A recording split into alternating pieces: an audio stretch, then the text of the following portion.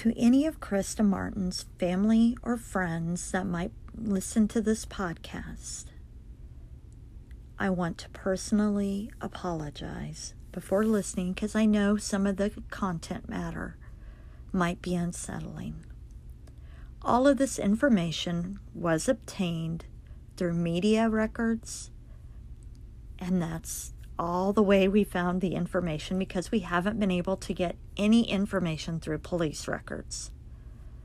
It was all obtained through the Wichita Eagle and Beacon and Cake. Again, I want to apologize. Oh, and I am sorry, also through some of the Missouri media records. Again, I want to apologize because I know some of this information can be upsetting to dredge up for you guys. But the reason we are doing this is we want to seek justice for Krista Martin. It is not for any sensationalism, and it is definitely not for any funds. Anybody knows any type of money that is achieved through podcasting is very minute. And any funds that Crime Scenes and Cupcakes receives, we are putting the funds together to get a billboard in Wichita, Kansas. We are trying to get a billboard together for atomic billboards for the missing across Kansas.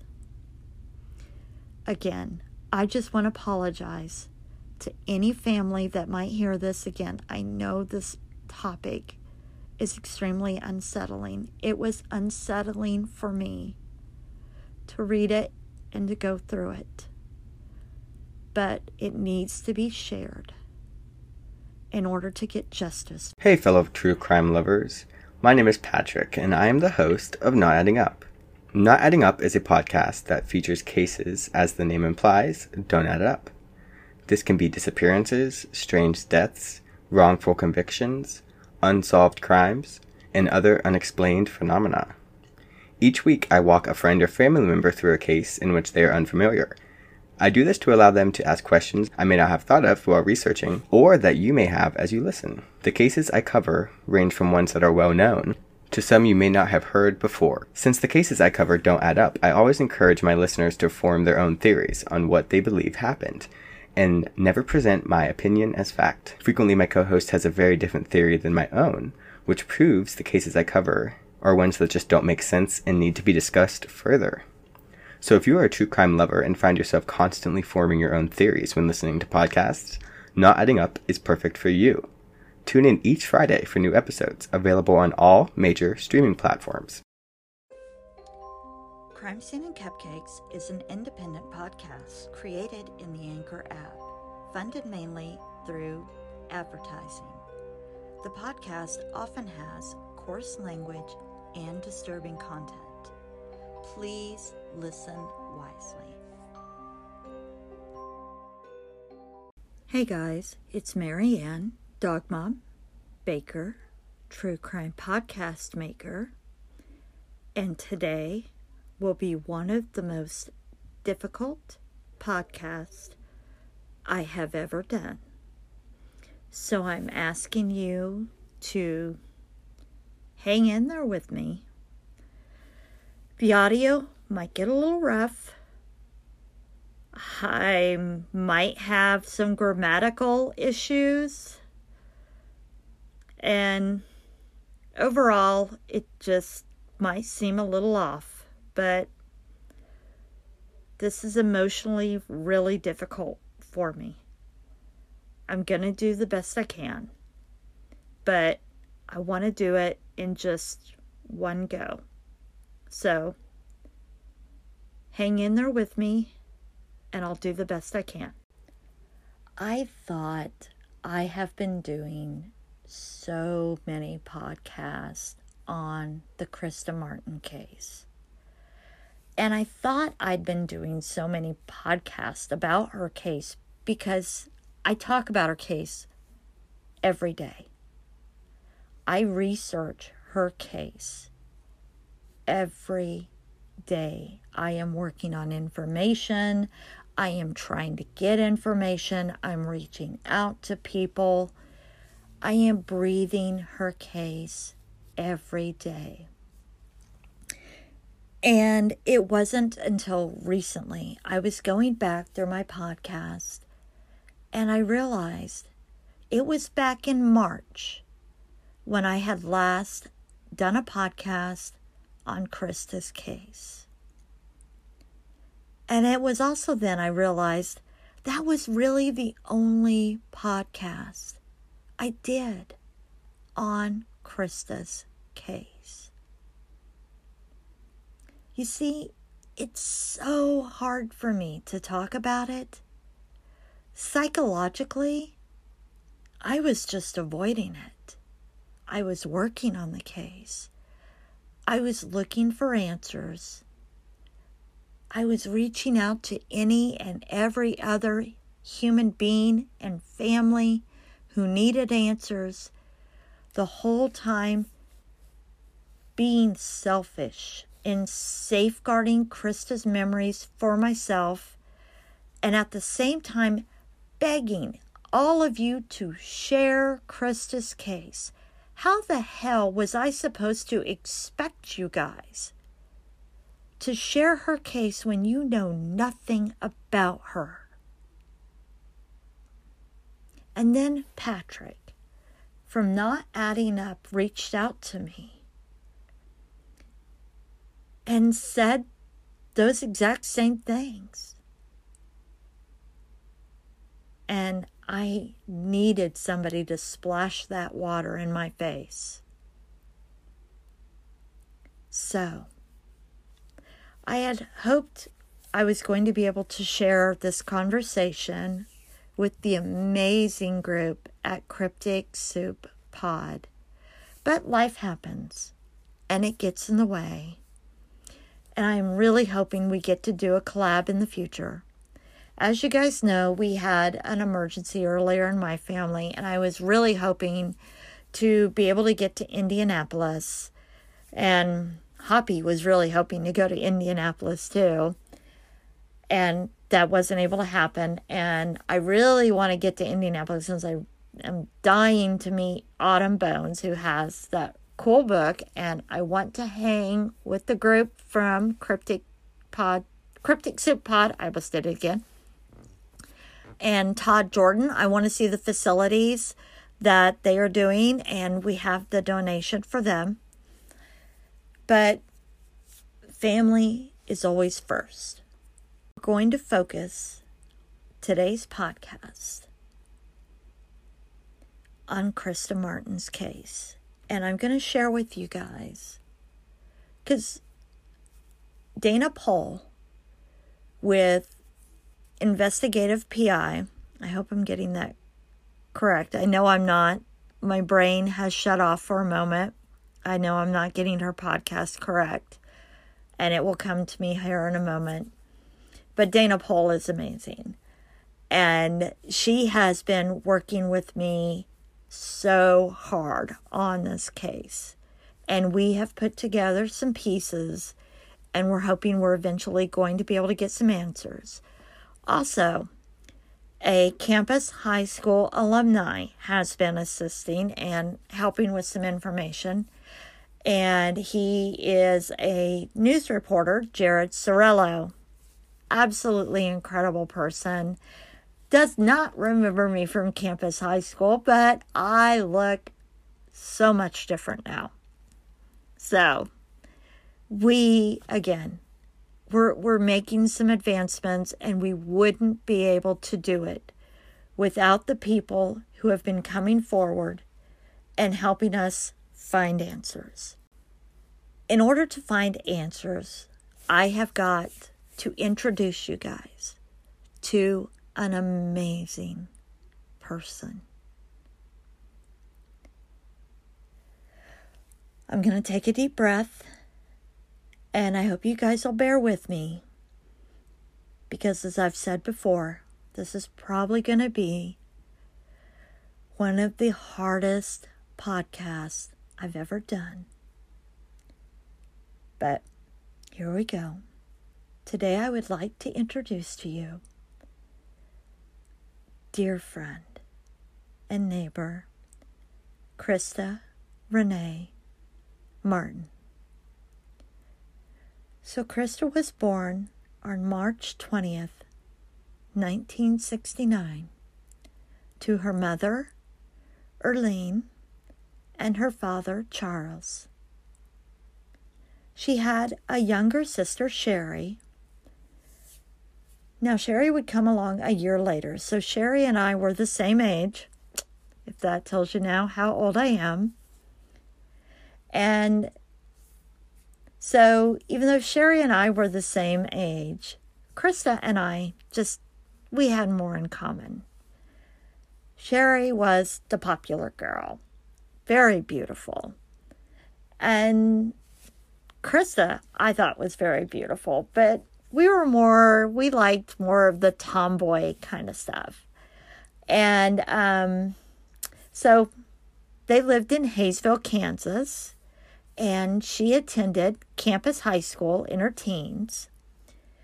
And she loved cats, especially Siamese cats. And she loved art.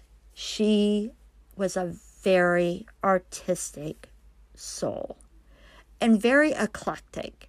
She liked one of those unusual, eclectic artists. And as I had said in an earlier podcast, during the 70s and 80s in Kansas, being a very artistic soul and being a little quirky, you weren't really accepted very well in schools like campus high school. But I believe in a world today, she would have thrived. She would have thrived so much. People would have embraced her. You guys would have loved her. She didn't treat me as if I was annoying or odd. We had great conversations. And I think we bonded over our oddness. We talked a lot about how sometimes we felt like the odd kid out of a family. And we felt like we just didn't fit in the world at times. We just kind of felt like the world didn't accept us. Just why our mothers couldn't just let us be who we were and dress how we wanted to dress and be who we wanted to be. And they couldn't just love us for that. And it couldn't just be okay. So while Krista was a teenager, her mother Erlene and her father Charles would get a divorce. And I know that was really hard on her because she really loved her dad. Now, Erlene would still live in the house next to ours, and she would end up remarrying another man named Tony. And Krista would end up having 2 stepbrothers. Now, I don't know much about her relationship with her stepbrothers. I really don't have much insight into that. I know that there were some news articles that talked about Krista being outgoing and those kind of things, and they could not be further from the truth. Krista was shy. She was an introvert, and you had to really get to know Krista. Now, once you did, she was your friend. She would do anything for you, but you had to get to know her. She was, in fact, like I said, one of our alumni, Jared, when he was working on the news story for the 20th anniversary of Krista's murder, when he was working on the Crime Stoppers special, he had posted on Facebook to the campus alumni looking for anyone who knew Krista. And I had just come across that post here recently. And so I wasn't a Facebook person back at that time. And it broke my heart, the people who responded to him. Because one person responded to Google her. Another person was like, I have no idea who that was. Another person, I'm not going to call them out, was like, I guess I kind of know who she was. And it made me so angry because this person I was friends with,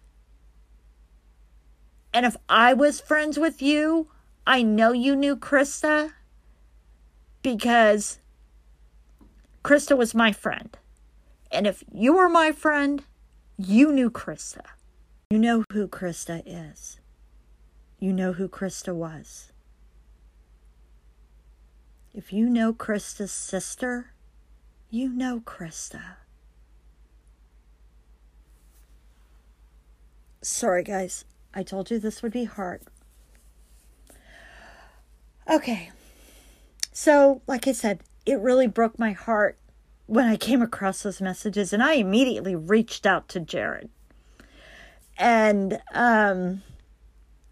I know I've mentioned my amazing brother. I have a brother that has been my rock.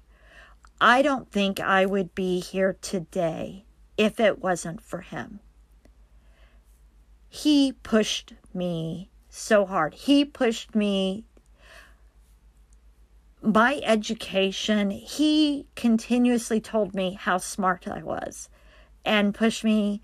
And even when he wasn't in my life, because I really struggled with my family.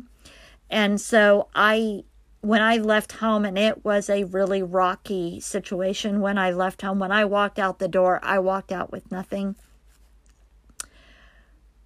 But every time I was going on and furthering my education, and when tests were hard, when things were hard, when everything was hard, I would remember him telling me how smart I was. I was remembering on my graduation when nobody seemed to care that I was graduating high school and I was the primary family member at that time that was ever graduating, how proud he was. And he and a friend of his paid for my graduation stuff and made sure I got that.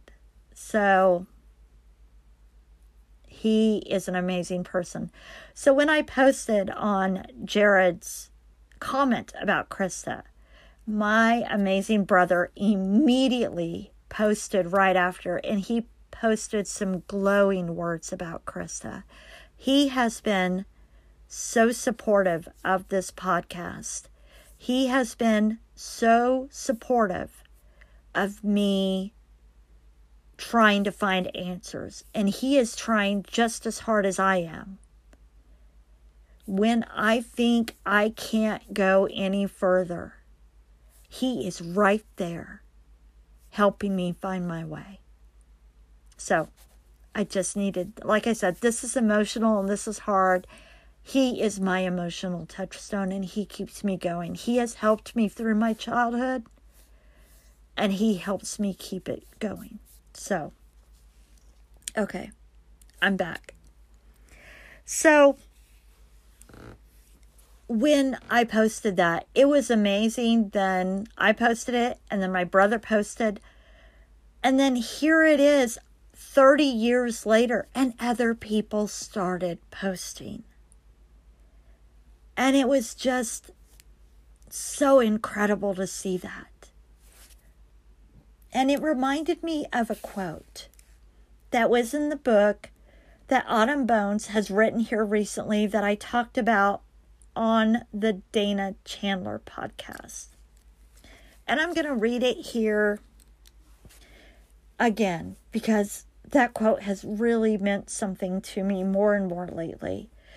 And this quote is by Marcus Tullius, I hope I'm saying that correct, Cicero. And it says, "The life of the dead is placed in the memory of the living." And again, when I saw how few people held her in their memories, it just really broke my heart in two. But then after I posted and my brother posted, and then we saw other people who did remember her, that meant so much to me. I think I've mentioned in the earlier podcast, one of my loves for horror movies comes from my family, who are huge horror movie people. My brothers are great. I just love horror movies. My love for Stephen King. When I found Stephen King in the library, I've devoured his books.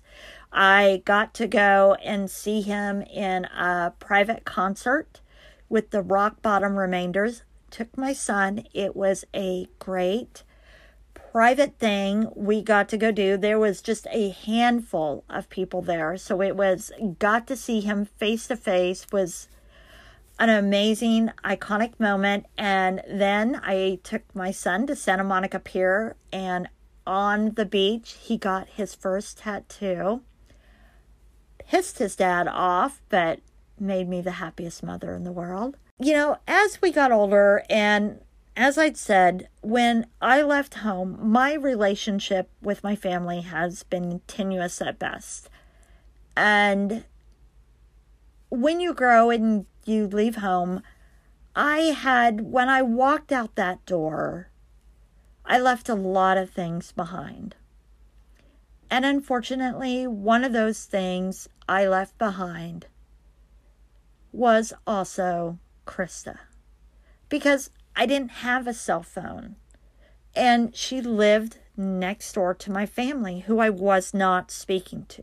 I had no way to connect with her. I had no way to contact her. I was going on and continuing my studies. So there was that lull where I did not speak to her.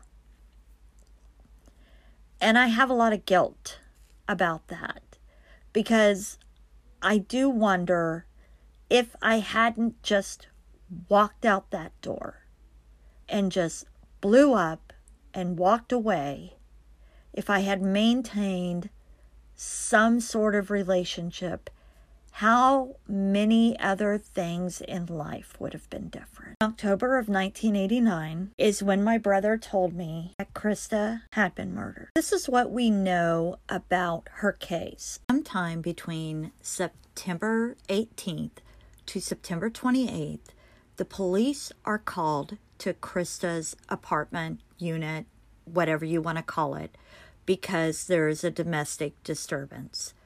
Beverly Orth hears two people fighting. Well, actually, she hears multiple people fighting. And that's when, according to her, she hears a shorter guy ask a taller guy, "Why did you have to hit her?" And the other responds, "Because she's a woman and she deserved it."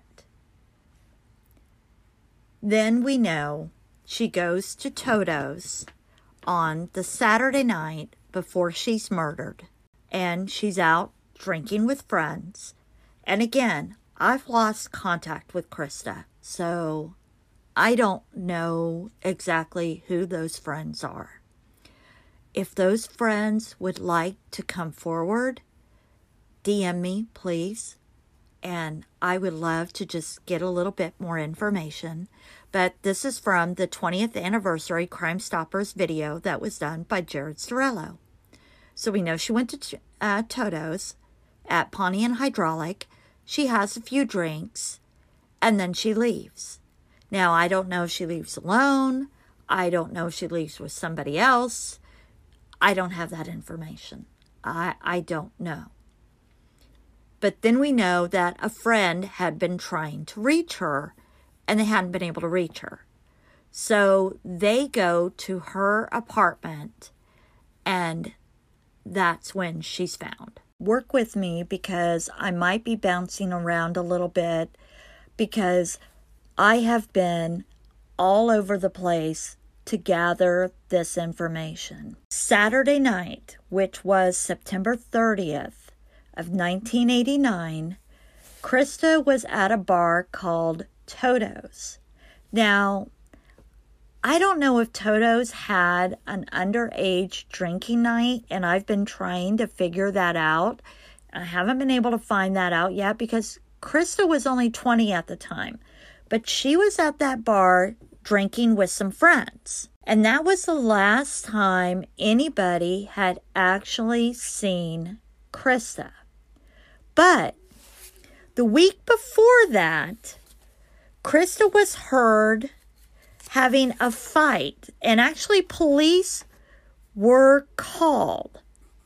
There was a woman that called the police named Beverly Orth because she had heard a disturbance outside of her window about 3 or 4 in the morning at Krista's house. Now, they call Krista's house an apartment.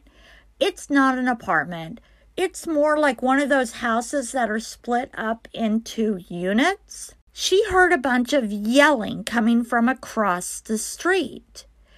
And then she sees these 2 guys outside talking to one another. And one guy was somewhat shorter than the other guy. And the shorter guy asked the tall guy, "Why did you have to hit her?" And the tall guy said, "Because she's a woman and she deserved to be hit." Now, we do know police were called to that location the week before. We know those events occurred, but I have not been able to gain any information regarding that. We don't know if the names of the perpetrators, of the men, we don't know if it was a domestic situation. I don't have anything on that. That's something we don't know. Now, I found that information out basically from Dave Hendrick from the Wichita Eagle. That's from a newspaper article he did the week she was slain. We know that happened. But then, so this isn't an injury that happened that week and then she died after that because of those longer-term injuries. It was a question that I had wondered of, okay, maybe those guys had hit her and, you know, sometimes you get hit in the head and then you succumb to the injuries later. But I checked that out. That's not what happened. And Beverly Orth, the woman who lived across the street, calls the police at about 3 or 4 in the morning. But then, okay, so that's the weekend before. So then the following weekend on September 30th, Krista goes to Toto's. So I'm not sure if she was supposed to be there, if maybe the bouncer let her in, knowing she was under 21, if she had a fake ID, if that was a special night that they had. I'm not sure what happened there. But she's at this bar, Toto's. She's with friends, and she's drinking. So she's out drinking with friends, and that's the last time people saw Krista. Then she goes home. Now, then it's Sunday morning, and a friend had been trying to reach her. So that's the one thing I don't get. So the last steps police were able to retrace was that Krista was at that club, Toto's, and Toto's is at Pawnee and Hydraulic in Wichita. So she was there on Saturday night. And then the friend, and that was on Saturday night, and then this friend, Krista, goes to this local club called Toto's at Pawnee and Hydraulic on that Saturday night, and that was the last known contact that anybody can remember of seeing her actually alive. And then friends are saying that they were trying to reach her through Sunday and they weren't able to reach her. And then another friend then goes to her apartment or unit of her house. And when they get there, it's 1 o'clock in the morning. And that's one where I'm uncomfortable with that. Because I don't know a lot of friends. If you haven't been able to reach me, why are you coming over at 1 a.m.? Why not come over at some time during the day on Sunday? It's just a little odd to be coming over at 1 o'clock in the morning. Now, it's been repeated over and over that police, it's never put in the media as to why exactly the friend has come over, except that the friend hasn't been able to reach Krista, so they come over at 1 o'clock in the morning. Now, it could be that the friend worked another job, that there wasn't any information, and there really hasn't been a release as to who this friend was. Again, I haven't been able to get any information on this case except for what's been put out there in the media. So the friend goes to her apartment, unit, whatever you want to call it, and they go to check on her. And that's when they notice her door is slightly ajar. Now, I want to call back to that being in the Crime Stoppers 4-year anniversary in the Wichita Eagle. Then on the 20th anniversary from Cake, in the 4-year anniversary, they say the friend goes to her house and the door is slightly ajar and her home is dark. In the 20th anniversary, all the police officer says is, well, there was no sign of a forced entry, and Krista would often leave her door unlocked. And there's just so many things to this that just doesn't jive. I mean, this just doesn't make a lot of sense. It's just, there's a lot of stuff in this case. It's odd. So let's say, okay, there's no forced entry and the door is open at the time. So whoever it is left the door open, but there was no forced entry. And yeah, okay, maybe Krista knew the person and let the door in, or let them in the door, or maybe she was on her way home that Saturday night and the person had forced entry as she was coming in the door. We don't know the answers to this. But when the friend gets there, they find Krista on the couch and she's fully clothed. Now, that has been information that has been in the Wichita Eagle for some time. But then we find out in the 20th anniversary Crime Stoppers video that Krista was sexually assaulted. So that would mean that the killer then would have redressed her. And that's another question of, to what purpose? What was the motivation? What was the means? Did Krista redress herself? Was she still alive at that point? Was there an altercation at some point after that? It's very odd when you have a sexual assault and the victim is clothed. It's a very odd situation when in the newspapers they state that she is fully clothed, unless in the 20th anniversary of her murder, they are finally wanting to say, okay, now we're willing to release she's been sexually assaulted. Because there's no mention of the way she's clothed at that point. But in the earlier articles, they consistently say she's fully clothed. So it's very odd how this is covered. It doesn't make any sense. And I'm going brain dead trying to figure it out. And I really wish I would just be able to read the police reports and just get that one answer. to that question. I mean, it just, being fully clothed after you've been sexually assaulted is a huge point. Now, she was laying on the couch. She was fully clothed. She's been sexually assaulted. An autopsy reveals she was clubbed with a blunt object. The police say the object was not left in the home. They could not figure out what object she had been clubbed with.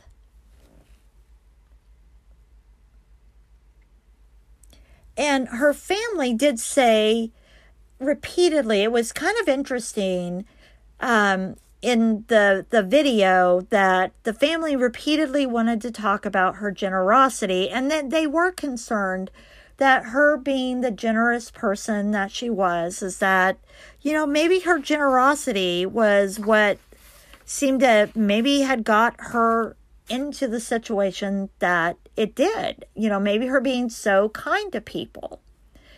But I also found in some of the articles that were written that there was a sign of a struggle. So it appears that Krista did struggle with her assailant in her apartment. At the mention of a struggle, the one thing I thought was, I hope she got some licks in. Because Krista ran track, and Krista and I would wrestle. I mean, we were tomboys. So I remember one instance where we were wrestling around and just kind of fighting and doing, you know, we behaved sometimes as boys, and we were fighting in the living room of our house one time, and that girl can fight. And I hope she fought, and I hope she fought hard, and I hope she got some licks in. And I pray that there is DNA on her that can bring this case to a close. We're not just going to look at Krista's murder and say, okay, that's just our narrow focus. You got to look at the whole playing field. What else is going on in that neighborhood? What's going on with her neighbors? Because it's a unit. It's a house with all these other little units and apartments and stuff. So what else is going on there? And I found something really, really interesting going on in the area of 506 South Osage. 6 months after Krista's murder, the home she lived in, it saw some other problems. Her landlord was attacked by the tenant living next door to Krista. His name is Gary Bice. Gary D. Bice. Now, Gary attacked Krista's 77-year-old landlord, George T. Cuban. Cuba, I'm not quite sure how I'm pronouncing that name. If I'm getting it wrong, sorry. He attacked him by stabbing him and beating him on the afternoon of April 28th, 1990. Now, Cuban had initially told police he fell down some stairs. He had gone to the hospital and said, you know, the typical violent situation of, I fell down some stairs. Sorry, that's what happened. And I don't know about you guys, unless there were a bunch of knives sitting straight up on the stairs, I don't know of any too many knife-wielding stairs. Gotta tell you. After being questioned a lot, he finally admitted that the renter attacked him. That's when the police got Bice and took him to the Sedgwick County Jail and charged him with aggravated battery. Sounds to me more like attempted murder, but what do I know? And they gave him a small bond, and he bonded out and left. And decided not to stick around. Yeah.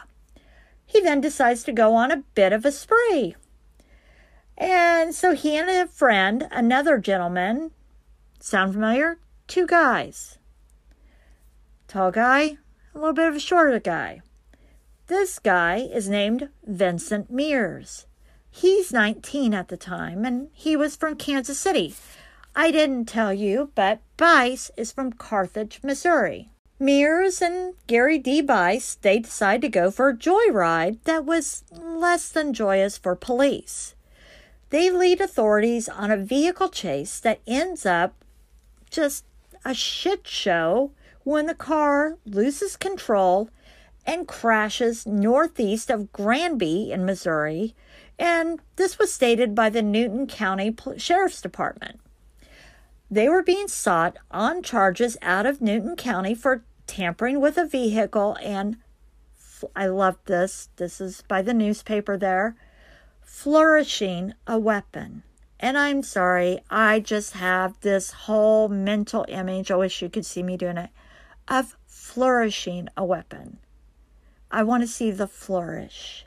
When Missouri officers were conducting their investigation, lo and behold, these two peach of men were wanted in Cowley County, Kansas. Mears was wanted for parole violation, and Bice, remember Bice? He was wanted for the aggravated battery on the landlord because he didn't want to stick around like he was supposed to.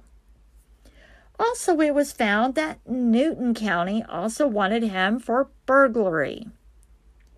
Yeah, Krista did not have the best neighbor. Now, I want to know where this upstanding citizen was now, so I decided to comb the records. And I came across a very charming picture of him that we're going to post on our social media. It appears Gary D. Bice decided to go back to Missouri because obviously he was sick of Kansas because he created as much mayhem as he could here. And he decided to move on to Cape Girardeau, I think is how you say it, Missouri. For those Missourians, I'm sorry if I'm mispronouncing it. There, he has been found guilty of 3 counts of statutory sodomy. Now, this is according to prosecuting attorney Morley Swingle. Okay, so Gary D. Bice, who is now 44 at this time, and this is, I think, in 2011. At that time, he's living on Perry Avenue in Cape Girardeau and was found guilty of molesting a girl who's 9 years old. Okay, she was 9 years old when the abuse started. The prosecuting attorney's office reports the girls reported the abuse to her mother, who then takes the girl to Network Against Sexual Violence in Missouri. The report states the 9-year-old girl testified that the abuse was almost daily for a period of time. And that's when Bice, he was living in their household. It doesn't really state what he was doing there, but he was living there. So Bice is a sucky individual. The report also states Estes interviewed Bice in a video shown to the court during testimony, and on the video, Bice admitted to molesting the girl, but he says he only did it because she asked him to. This 9-year-old girl, he says, she pursued him. Now, according to KFVS 12 in Missouri, at the trial, Assistant Public Defender Ted Lizeski argued that Bice has made up his confession and had not really committed the crime. He's an innocent man, folks. Lizeski argued that he was mentally slow. The attorney called witnesses to confirm that Bice was mentally slow and sometimes has fantasies and convinces himself that something really has happened.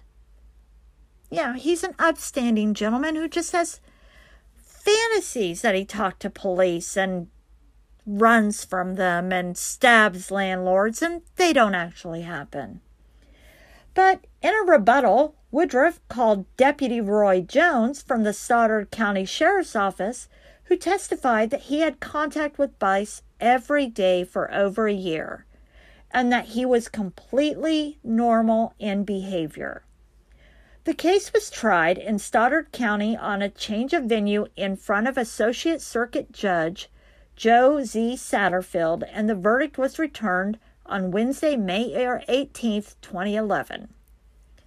Judge Satterfield scheduled sentencing for June 20th, 2011. Swingle said Bice faces up to life in prison on each of the 3 counts. Swingle says the minimum possible sentence on each of the 3 counts is 10 years. Now I've checked. Bice ended up with 25 years. Bice has also spent his days with multiple court cases. He files constant things saying he is not being kept appropriately. He complains about the food. He complains about claustrophobia. He complains that he gets CT scans. This guy is a horrible, he complains about his cell block isn't clean. He doesn't get, this guy every day is submitting something. This man is a piece of work. I'm not sure if he had anything to do with Krista's case. I just want to be completely honest about this. But this guy is a piece of work. And he lived in proximity with Krista. He was in the area. He did have his friend who, you have 2 men, so there are some reasonable aspects, but we also have some other theories. So there are those. But I just wanted to throw that one out there, that was a little odd. Now, one of the things that gets me is when you look at all the news articles on Krista's case, Mike McKenna was the investigating officer, and he consistently would say to any news media outlet who would ask him, and he would say it would be extremely difficult to solve Krista Martin's case. And my question to Mike McKenna, if you're out there and listening, is why? What is it about Krista Martin's case that is so difficult to solve over anyone else's case? You never explain it. You never say why. Is it because you think it's a stranger that attacked her?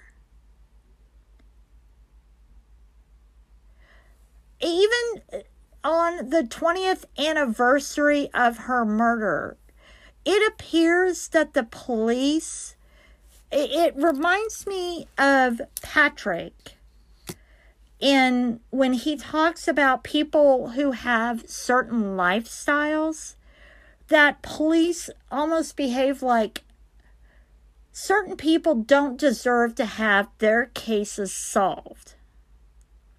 There is no reason whatsoever that I can find that makes Krista's case unsolvable.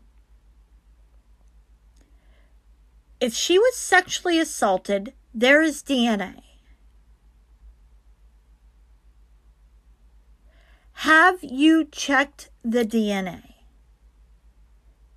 There have been so many amazing advances.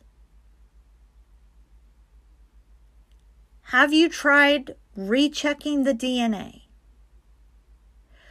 Did you ever check her DNA?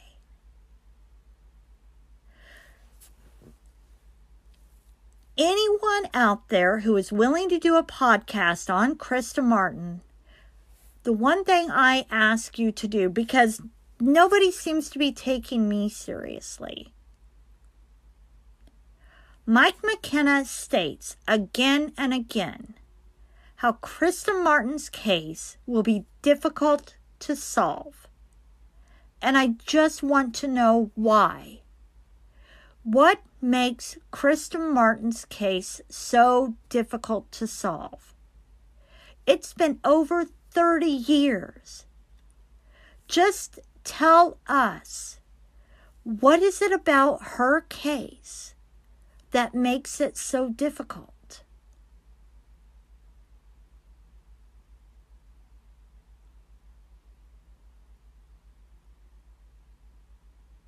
I just don't understand what about this case makes it so difficult to solve.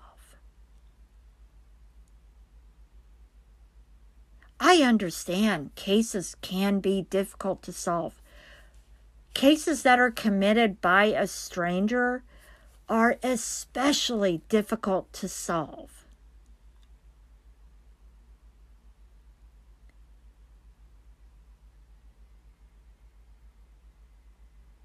But what was it about Krista's case that was so difficult to solve? Because there's no information out there. One other thing I find extremely interesting that I'd like to share with the community is that I was so excited. I did a podcast on it when the Wichita Police Department had an Unsolved website, cold case website, where you could go and you could look at the cold cases and, you know, if you had any information, it had who you could contact, which it still has who you could contact, but you can no longer see any information at all about the victims. The Wichita Police Department website,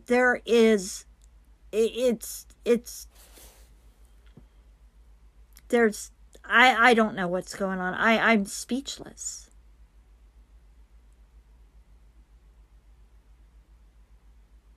There's no transparency. I felt like there was finally something where there was some back and forth with the police department so that we could share the information and get the information out there about the victims. And now they've cut us off.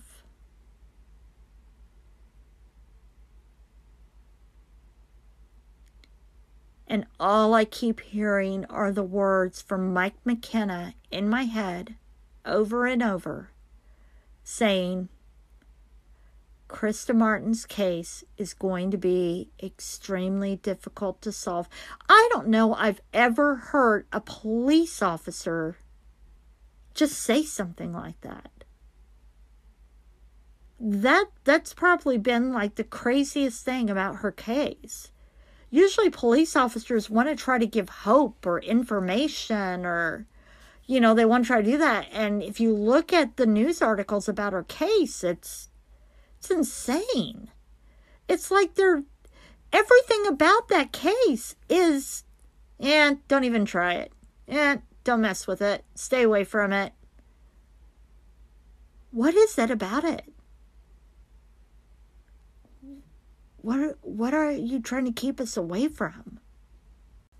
I'm going to leave you guys. When anybody tries to say that there are any horrible things or reasons about Krista, and I'm sure I've shared this story before.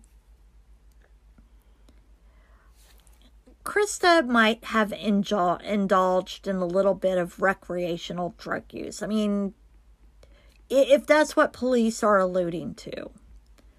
But here's the story about Krista as to why I know there is nothing hinky or nothing. She wasn't a party girl.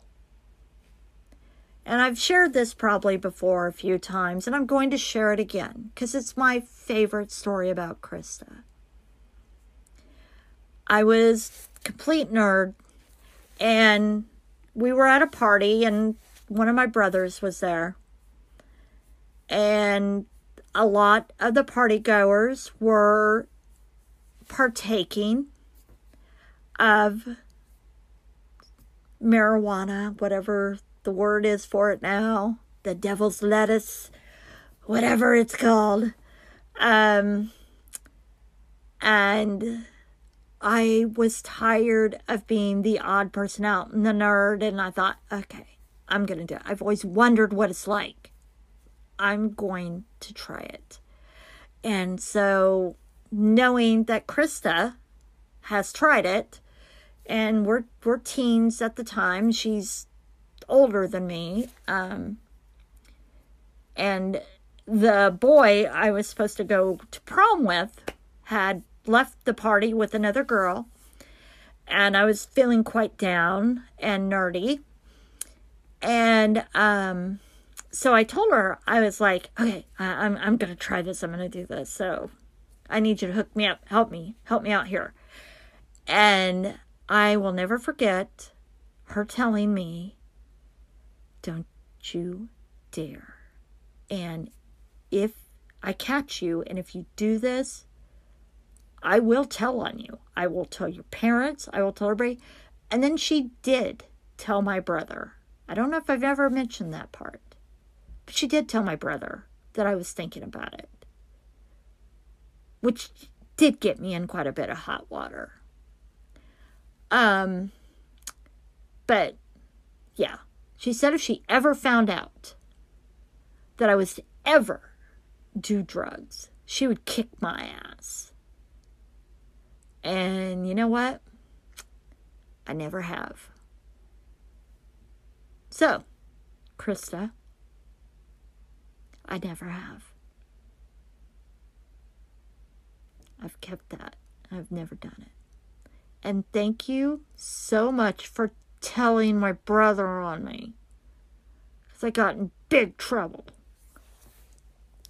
But I know telling this story was a little scattered. I tried to do it the best way I could. I will come back and tell it again. This was kind of a rushed, scattered, hard way for me to share it. I'll do a better job.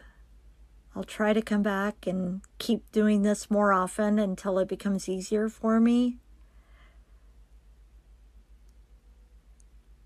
I would like some answers. Hopefully at some point, it's been over a year now, we've been trying to get copies of her case or any information from the Wichita Police Department. We haven't gotten that yet.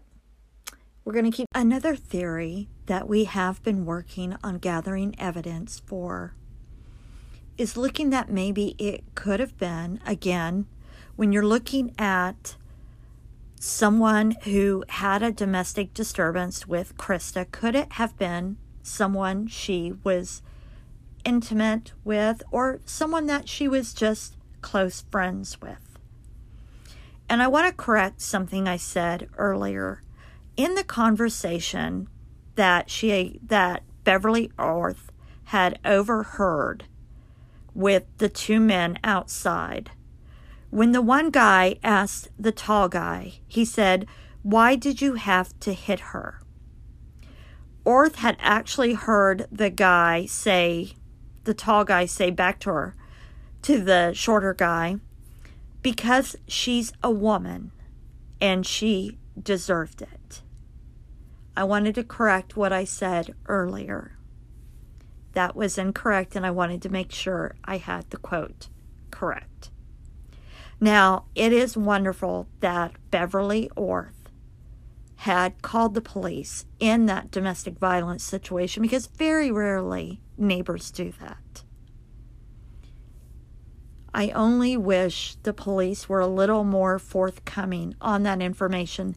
But in one of the TikToks that I did here recently, I had said that sometimes police will withhold information because they do that to keep the case protected.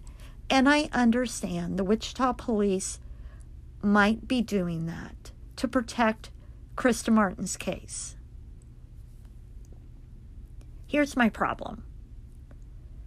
If you're doing that to protect Krista Martin's case, there's no information out there for her case at all.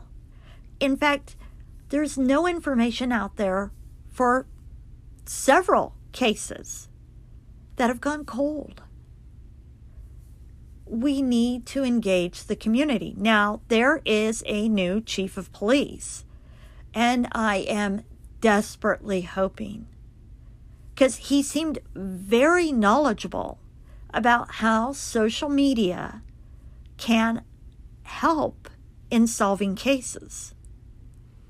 So I'm really hoping that he will utilize social media to do this. But after, as I mentioned earlier, the Wichita Police Department, we can't even get to the cold cases anymore, where I was so excited before that we could. But we still have Uncovered.com, which is an amazing resource for cold cases. Now, Uncovered.com is willing to work with law enforcement across the United States. And wouldn't that be just an amazing thing for those databases to be able to work together? The police departments wouldn't have to work so hard, at least reaching the true crime community. Food for thought. Before I end this podcast, I do want to bring up one thing about Krista Martin's case that several people have approached me and talked about as I have been pushing so hard for answers for Krista. And that is questions about Krista's family.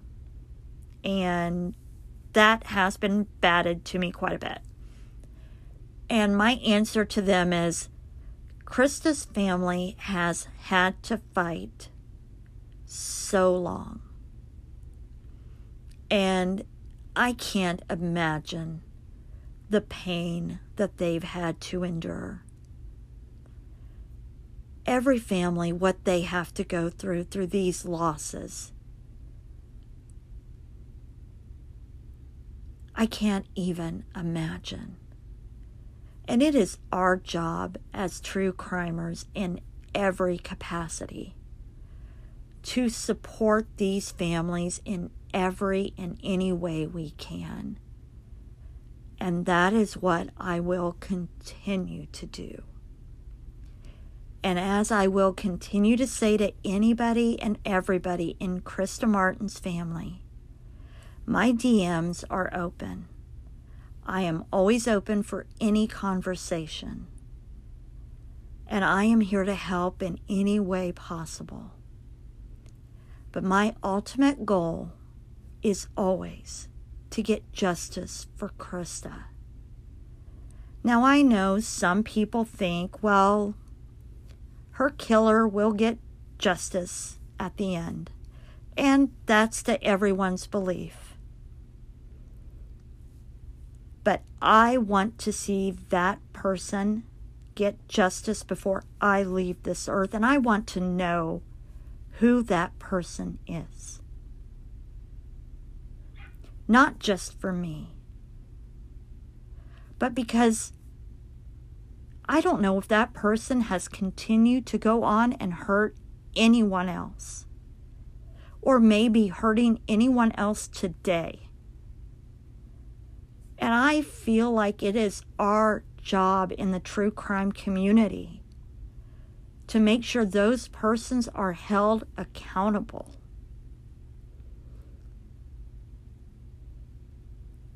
As I said earlier, Krista never made me feel awkward. She never made me feel judged. She always made me feel accepted. I was an awkward, oh my God, the pictures. I was a skeleton and a very weird child and teenager. But she never made me feel that way.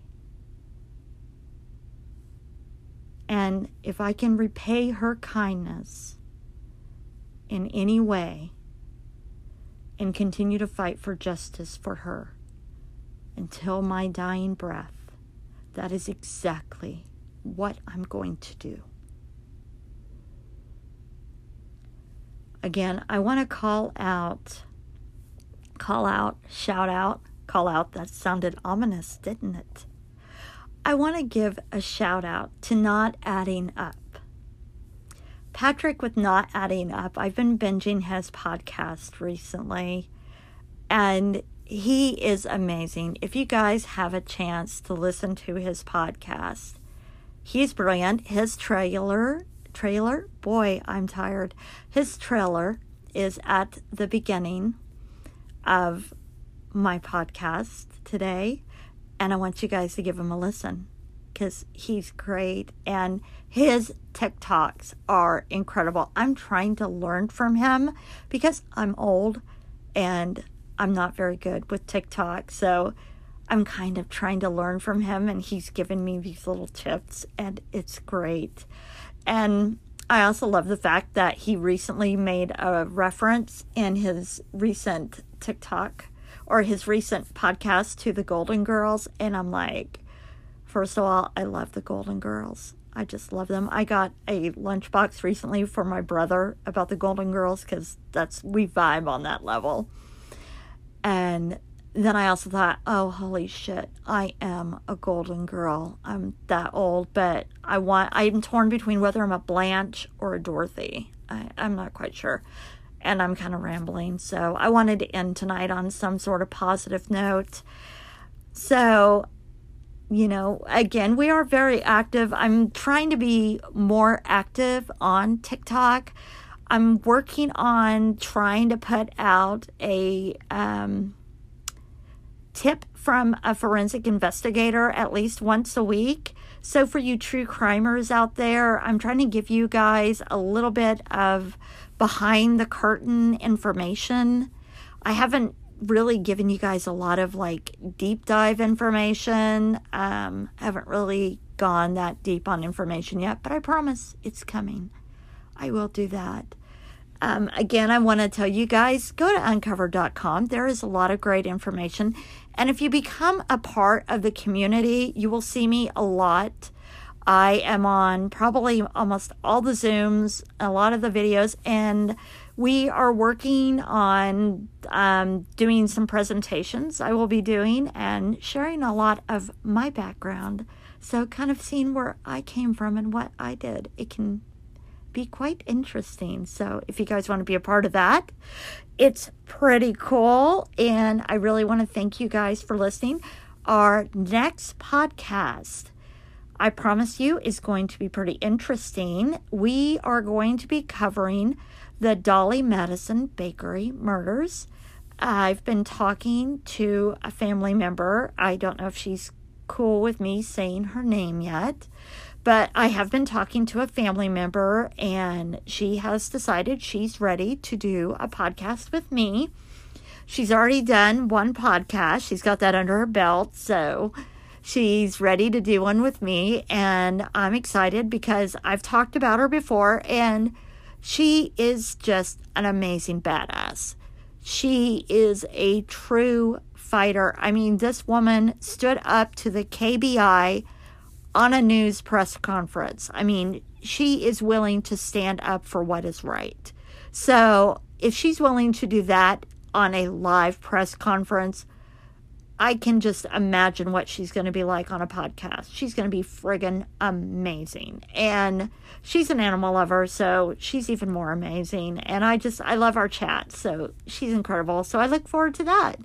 So And I do notice I say so a lot. I'm trying to work on doing that. I apologize, you guys. Again, Cryptic Soup, I miss you guys. I miss you so much. I wish I could have gotten to see you. But I hope to see you soon in the future. I look forward to all of your podcasts. If you haven't checked out their recent podcast about Spring Hill Jack, check it out. It is awesome and taught me a lot of new stuff. Very cool. So, oh shit, I just did it again. As well, have a good night, be safe, and talk to you soon.